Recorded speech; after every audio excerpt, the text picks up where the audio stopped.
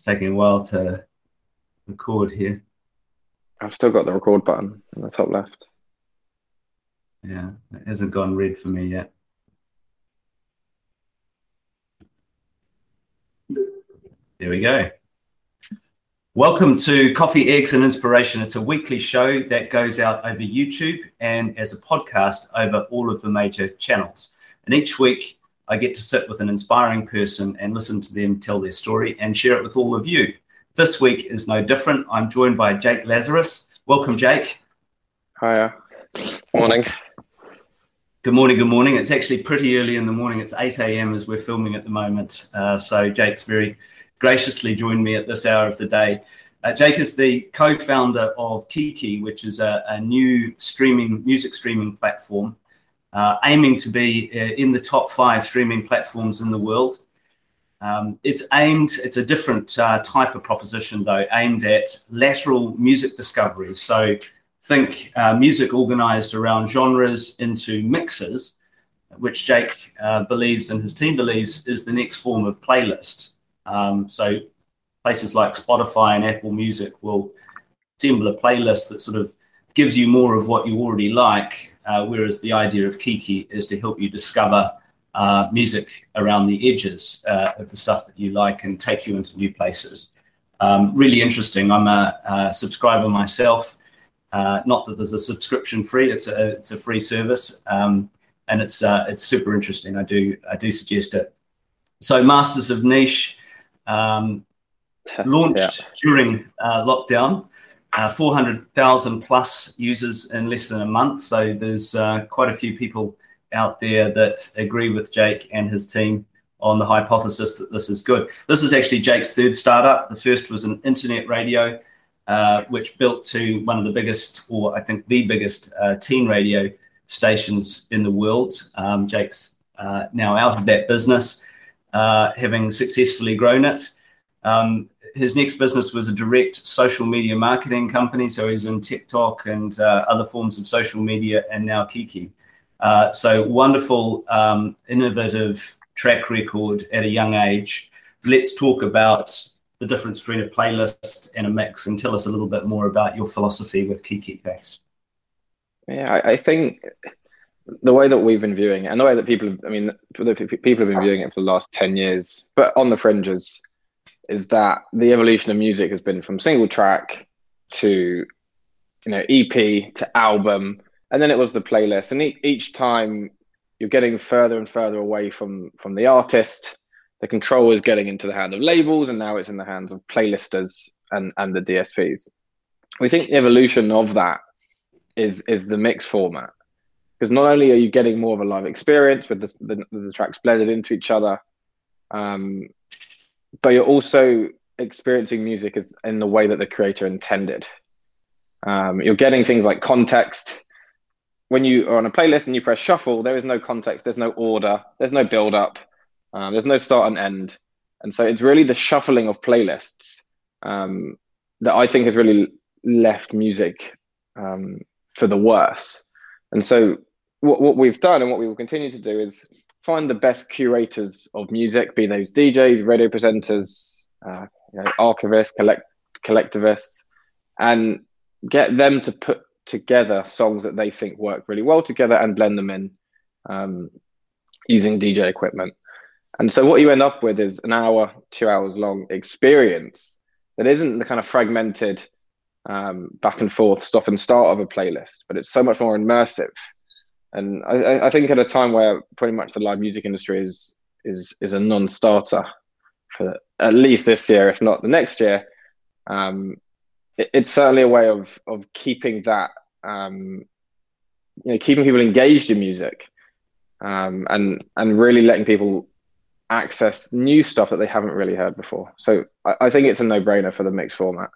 I don't think it's going to replace the playlist, but certainly I think the playlist has had its day in a lot of ways. So in a way, I've been listening to some of your mixes this morning on Kiki. There's no shuffle function as such. You tune in, you listen to a volume, and in some of them there's an introduction from the the producer or the mixer at the start, and it just takes you on a journey in that sense. Who's your, how do you imagine your listener? I mean, you talked about a 1 or 2 hour session. What is your ideal listener? What are they doing and how are they listening? When are they listening? So I think our plan with this is to really cater to how the normal teenager, 16 to 24-year-old being our key demographic, how they engage with music. So we haven't really got a favorite type of listener, although I'll go into how we internally rank listeners, which I think may be interesting for your audience. But what we want to do is for the platform to represent how people listen to music in real life.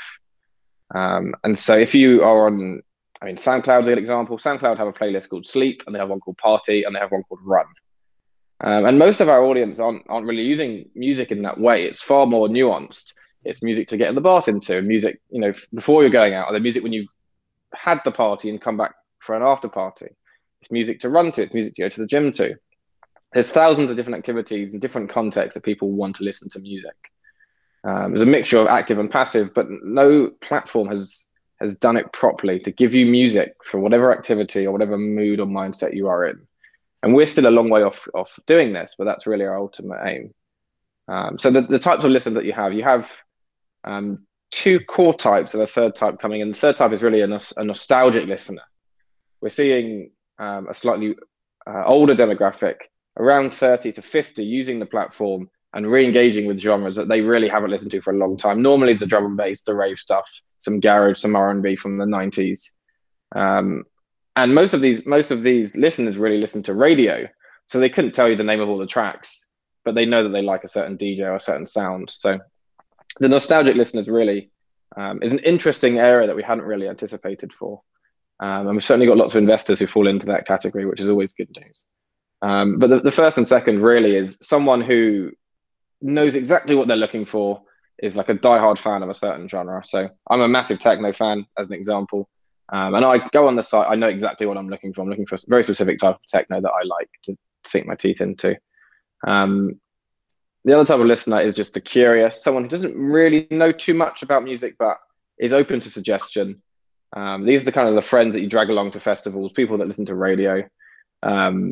So that's really our 3 primary audiences. And there's always some overlap, but we're seeing some really interesting trends appearing between which genres are doing best with which types of audience. I would say I probably flip between nostalgic and curious, and love to be introduced. You know, I feel like I don't have the time to just graze and happen across stuff. So I kind of get it. I like the proposition a lot. Let's talk about from an artist point of view. So if you're a musician, a DJ, a mixer, a beat producer, what's the advantage of being on Kiki and versus a Spotify or an Apple Music, etc.? Yeah, so I think what we're providing for artists is an entirely different package to what you are getting on a major DSP. When we're certainly smaller than pretty much all of the major DSPs, and so we're not able to offer, you know, the promise of gold in the same way that other platforms are. So we offer a rate which is higher than the major DSPs. It's about 3 times higher than Spotify's per stream. But at the streams that we're experiencing currently, and at the streams a lot of independent artists are getting, it's a bit of a false promise to pretend that you're gonna, you know, this is gonna change your life from a financial perspective. And so what we've done is shifted really our marketing to artists and our value proposition away from that. It's still providing, you know, money as a minimum, as a point of fairness, but really focusing on the creative side, giving them full creative freedom, giving them visual assets, basically providing a lot of the support that a major label would provide, including marketing, potentially marketing spend, to really give independent artists and DJs, etc., a much bigger support package. Most of our artists, particularly on the DJ side, are not signed to any labels or any management companies. And so our offer is really to provide a lot of help, expertise where, you know, that may be inaccessible to them. It extends, again, we've got 3 recording studios now in London. We rent them out for free. So if you have a show with us, you're able to use them.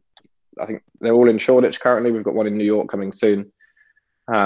So you're basically, you're part of the family, and if you're working with us, the interest for us is to give the artist as much exposure as possible to the right crowd, and that's really what we're attempting to do.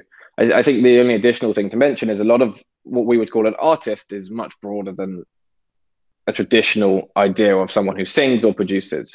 If you're a DJ, the other platforms don't really cater to your expertise, and there's very few platforms actually monetizing DJ mixes or radio shows. They're monetizing tracks, and so we've got a somewhat broader interpretation of what an artist and creative is. And so when we're talking about artists, it could be a DJ, it could be a radio presenter, it could be someone who has been digging in rare groove for 40 years. It can really, the definition is really so broad that we can encompass large parts of the industry that haven't benefited from the streaming mania. Yeah. And the a DJ is often sampling. They're taking chunks of other music and stringing them together. Music is a complex place. There are rights all over the place. This must be a licensing nightmare for you. How do you handle that? Yeah, well, we're both now very familiar with licensing nightmares from previous encounters we've had. But I think we're saved by almost a technicality in the industry, which is radio licensing is significantly easier than single track licensing. And because of mixes, you're not able to change the order of the songs. It's not on demand playback of single tracks. We fall under the PRS and PPL licensing rather than going to each major label and concocting a large legal agreement with them. So we're licensing the same way that I guess Pandora is or has been in the States, the same way that internet radio is licensed. And so really the rates that you're paying are around the same, but the complexity about reporting is far less. And so you certainly haven't got a lot of the issues around who to pay, which publisher to play, who wrote the song, has the rights been transported, etc. And so for any new streaming platform, it'd always be my recommendation to go with the radio licensing model. If you're doing mixes, you'll eventually have to craft your own deals with the majors, but it provides so much financial and legal overhead that it's very unattainable for most startups to do that. Interesting. So your Kiki is really positioned as a radio service as opposed to a streaming platform in the traditional sense, and that helps you simplify things. Did I get that right? Yeah. So we're a radio platform with unlimited channels. I mean that's how it's described. There's still complexities around the licensing framework as to how territories work. You still have that issue. A good example being you're allowed overspill. So our UK license gives us 10% overspill. So that's UK, and then 10% of whatever other country decides to listen. Once a country gets more than 10%, which looks like it's going to be the United States, we've then got to go to their licensing authorities, which is Sound Exchange, to do a deal there. So there is the infrastructure for smaller companies to really dip their toe into radio, where there isn't really the infrastructure to do it with single track licensing. Interesting. And the rates you pay, I think you mentioned 3 times the rate of Spotify. Spotify, of course, is a subscription service, or mostly a subscription service. Yours is an ads-based model. That's the funding model. I know you have strong views, Jake, about subscription versus ads models. Talk to me about that. Well, I think subscription models really work where the value proposition is right. So I think Netflix is one of the best platforms to illustrate this. I think Luminary is one of the best examples against this. If you're providing your user with a new experience with so much value, then it makes sense for a subscription service. And there's so many subscription services now. There's one for cheese, one for fish. One came out yesterday for bikes. You can subscribe to have a bike. So it's certainly the way the economy is going. That you're not owning anything and you're just renting things forever. I'm against that in some ways, but I see the value that it can bring in opening up new areas of the economy to different parts of society. So conceptually, I think they're great. In this space, I think Luminary has failed remarkably to do it. I think when you've got Spotify for £7 a month or $9 a month, I think it is, it's very difficult for Kiki to match that when we're offering so much less at this current stage. So we've got 450 different creatives signed up. We've got another 200 in the pipeline, but you can't find everything that you want. You can't find every song that exists. And so the value proposition of Spotify, which is every song ever for $9, or Kiki, which is, some songs that we like for $4, doesn't make sense from a price perspective. And so Kiki would have to have every single musical niche covered and such a depth of catalog that you never run out of stuff to listen to before it made sense to do a subscription service. I think people that do services, with average platforms or not enough content are ripping off their end user. The benefit of us going ad funded is entering markets where people cannot afford those subscription services. So there's a big emerging markets play with our catalog. We've got over, I think, 120 hours of content from Africa now. We've got a similar amount from Latin America. And so we're looking to enter these markets where $9 a month would be completely, it's just not feasible for the average person. And that even extends to the data usage. So got quite nerdy about this, been experimenting with low latency streaming, for example. So if you were in parts of Africa, even parts of like Lagos still have pretty spotty internet. Listening to Kiki is not only free to do, but also cheaper on your data bill. And so it's really making us competitive in the markets where a subscription service is hard to enter. That's a really interesting angle. I know the music scene is vibrant all over Africa. And you mentioned Lagos and Nigeria in particular, 200 million people. And if they like using it, that's a pretty big market.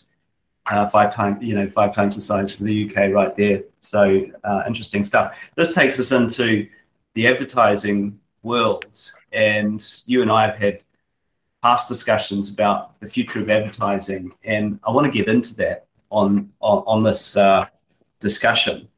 You've come from an influencer marketing background. That was one of your businesses. An influencer marketing is about using the footprint, the social following of an individual, and using that association to pair with a brand in order to reach that audience. And there are many pundits in the industry who believe influencer marketing is the future. It's obviously getting bigger and bigger, and some on the extreme end would say it will eventually eclipse or largely eclipse traditional forms of marketing and advertising. What's your view? Yeah, it's an interesting one. I think the picture that you've painted and the picture that a lot of supposed pundits are painting, I think it's one of the most depressing, like dystopian views of society that you can have. I think people know what an ad is. The ad agencies and brands have attempted to kind of hide them in plain sight. We had sponsored content, which is probably one of the most annoying things on the web. I think it's Tabula, the company that does most of that now. When you're scrolling down an article and you see at the bottom 10 things you wish you knew on a slideshow, and it's just not, you can't even imagine that anyone's paying for that. With influencers, it's kind of the same. It's become very saturated. The end user now knows very well versed in the fact that you are selling something, you are making money off of it. In the early days, if a 16-year-old girl had said, I really like this skincare routine, people wouldn't necessarily have known what the value chain was coming through. Since legislation has changed, you now have to have hashtag ad in there, and everyone's doing it under the sun. I think a big percentage of any, particularly young girls' TikTok or Instagram feed is sponsored stuff. Go on TikTok now, Charli D'Amelio, who is the queen of TikTok, she's doing about 2 or 3 brand partnerships a week. I've seen both Hollister and American Eagle on there now. And so it seems like it's accelerating really quickly. But the question is, number one, what is the conversion? And number 2, it looks like it's just going off a bit of a cliff edge. So I think it has to be about trust with advertising. I think brands have to earn the trust of users back. And I think slipping them in the feeds of 12-year-old girls or 12-year-old boys on TikTok is not necessarily what I would call a trust-based system. I think it's pretty aggressive. I think the tactics involved in the influencer market, you pretty much get away with what you can. You try and find an influencer with no management. You know, people talking about micro influencers or pico influencers. It's massively aggressive, and I think the social effect of that is that eventually you don't really trust anyone. Any of these influencers are just not trusted. You know, you're going to them for their content because you relate to them on a personal level, you're interested in them, or you want to learn from them. But all of those things are now at risk if they're just the mouthpieces of various brands, and not even brands that they like or use, brands that are paying the highest price. And so I'm certainly, having been in the space, I certainly find it somewhat repulsive, I would say. And I think anyone with kids, if they were just watching their kids' TikTok feed for a day and seen the volume of brands attempting to reach them in quite sneaky ways, I think there would be a far bigger public backlash against influencer marketing. I've even seen one, I think it's the company Daz, which I think someone's told me is a washing product, doing a campaign on TikTok trying to reach 10-year-olds. There's something about that just seems a little bit off for me.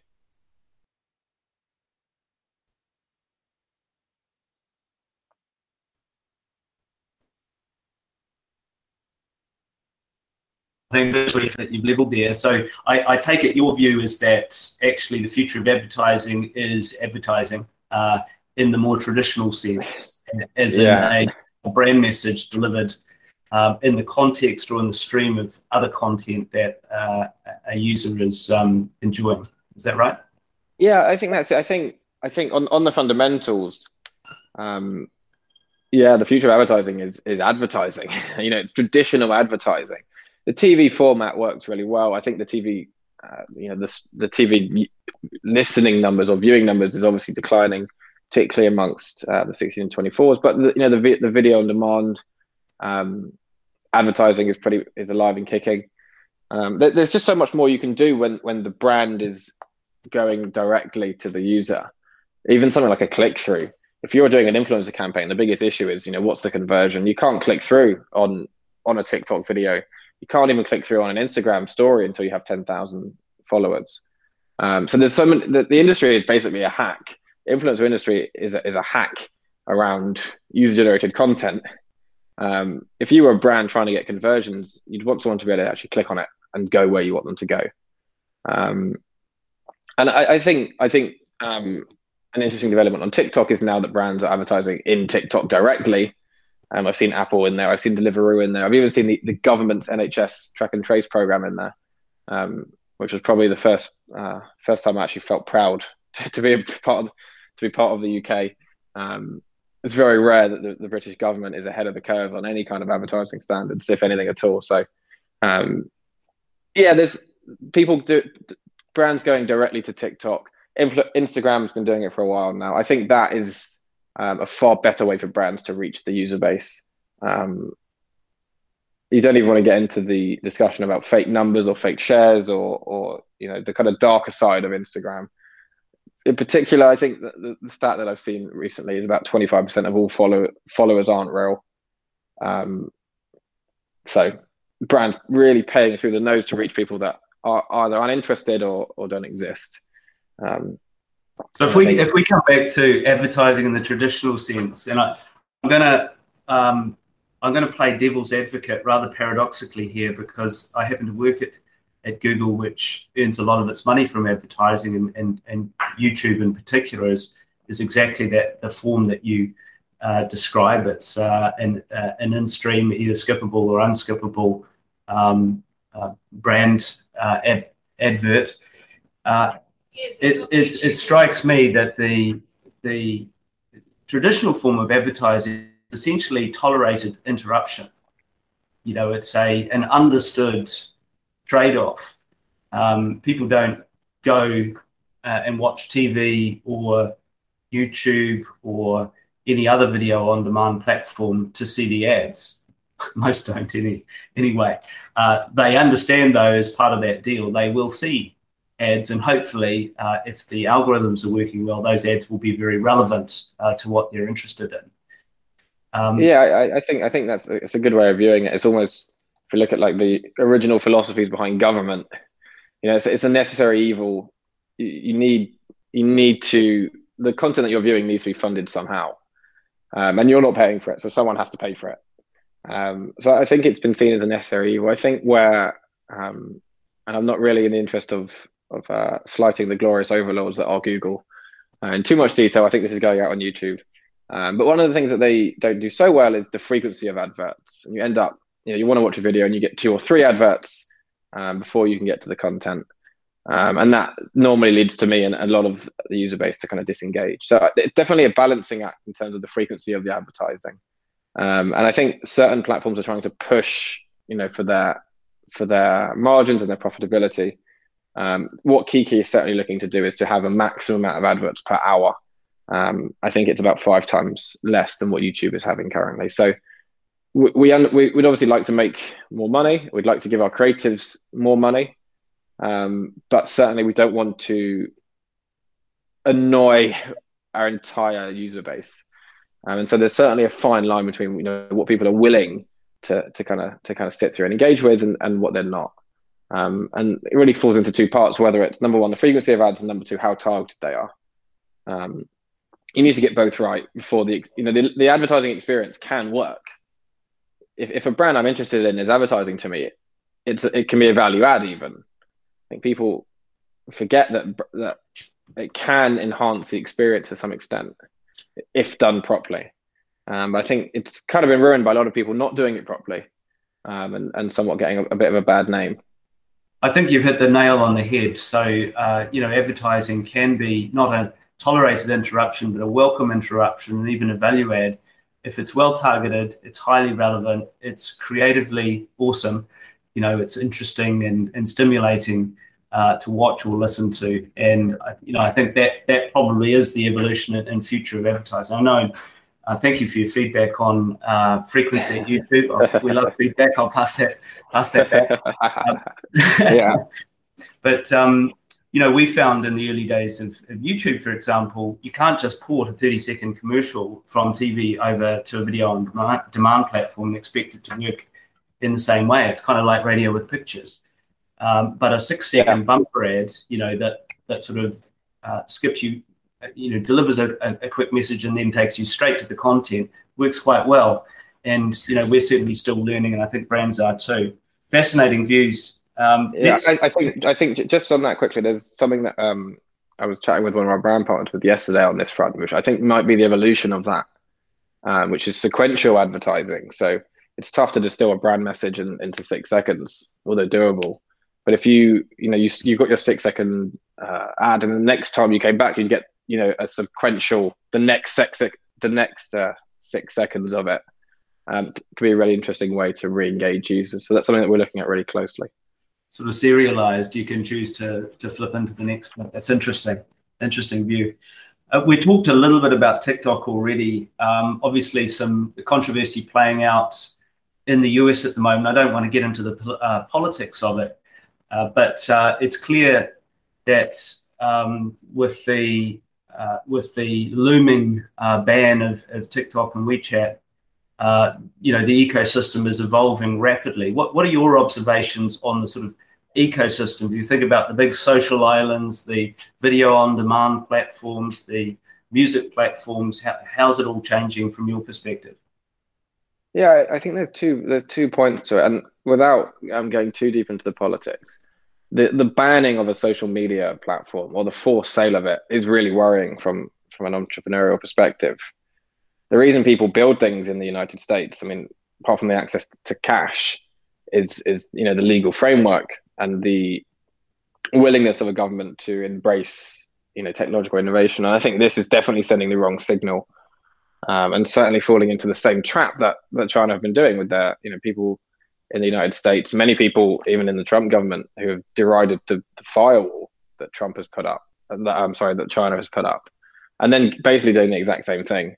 So I think it really sends a really negative signal to most of the technology industry. And I'm certainly surprised at how quiet a lot of the US tech industry has been about this. certainly when they are getting this kind of treatment in China, they are, they are up in arms about it. So I think it's a negative. It's a really worrying trend. I think off of the politics and onto the platforms. It's an interesting one. Most platforms really start with a clear goal. You mentioned earlier before this call, Instagram being really for photographers. Initially Facebook was a way to connect with your friends, if you remember those days when people did that. TikTok initially, if you look at what Musical.ly was prior to being acquired, it was a way to dance, to lip sync to a certain track. Twitch started pretty much as a gaming live streaming thing. All of these companies are now, very far from where they started. You've got musical acts now using Twitch. Instagram is just everything. TikTok is now everything. Facebook is actually everything. I think there's pretty much everything on Facebook. Not that any of our demographic would be using it. So I think when you've got that kind of cycle where something starts with a single purpose and then keeps expanding, probably to acquire user base, probably to, please investor bases, you end up having opportunities to try and satisfy what that platform initially was set up for. And so I would not be surprised if you start seeing more photography-based social media springing up because Instagram is so convoluted. That would seem to make sense to me. And from a music perspective, there are certainly there are existing platforms who have attempted to do what Kiki has done from a mix perspective, and due to investor pressure or chasing user bases, have widened themselves. So Mixcloud being a good example. Mixcloud is now the home of long form audio, which means quite a lot of things. And so when a big player goes very broad, there's room for smaller players to really own the original niche that they were formed for. I think that's a really interesting play.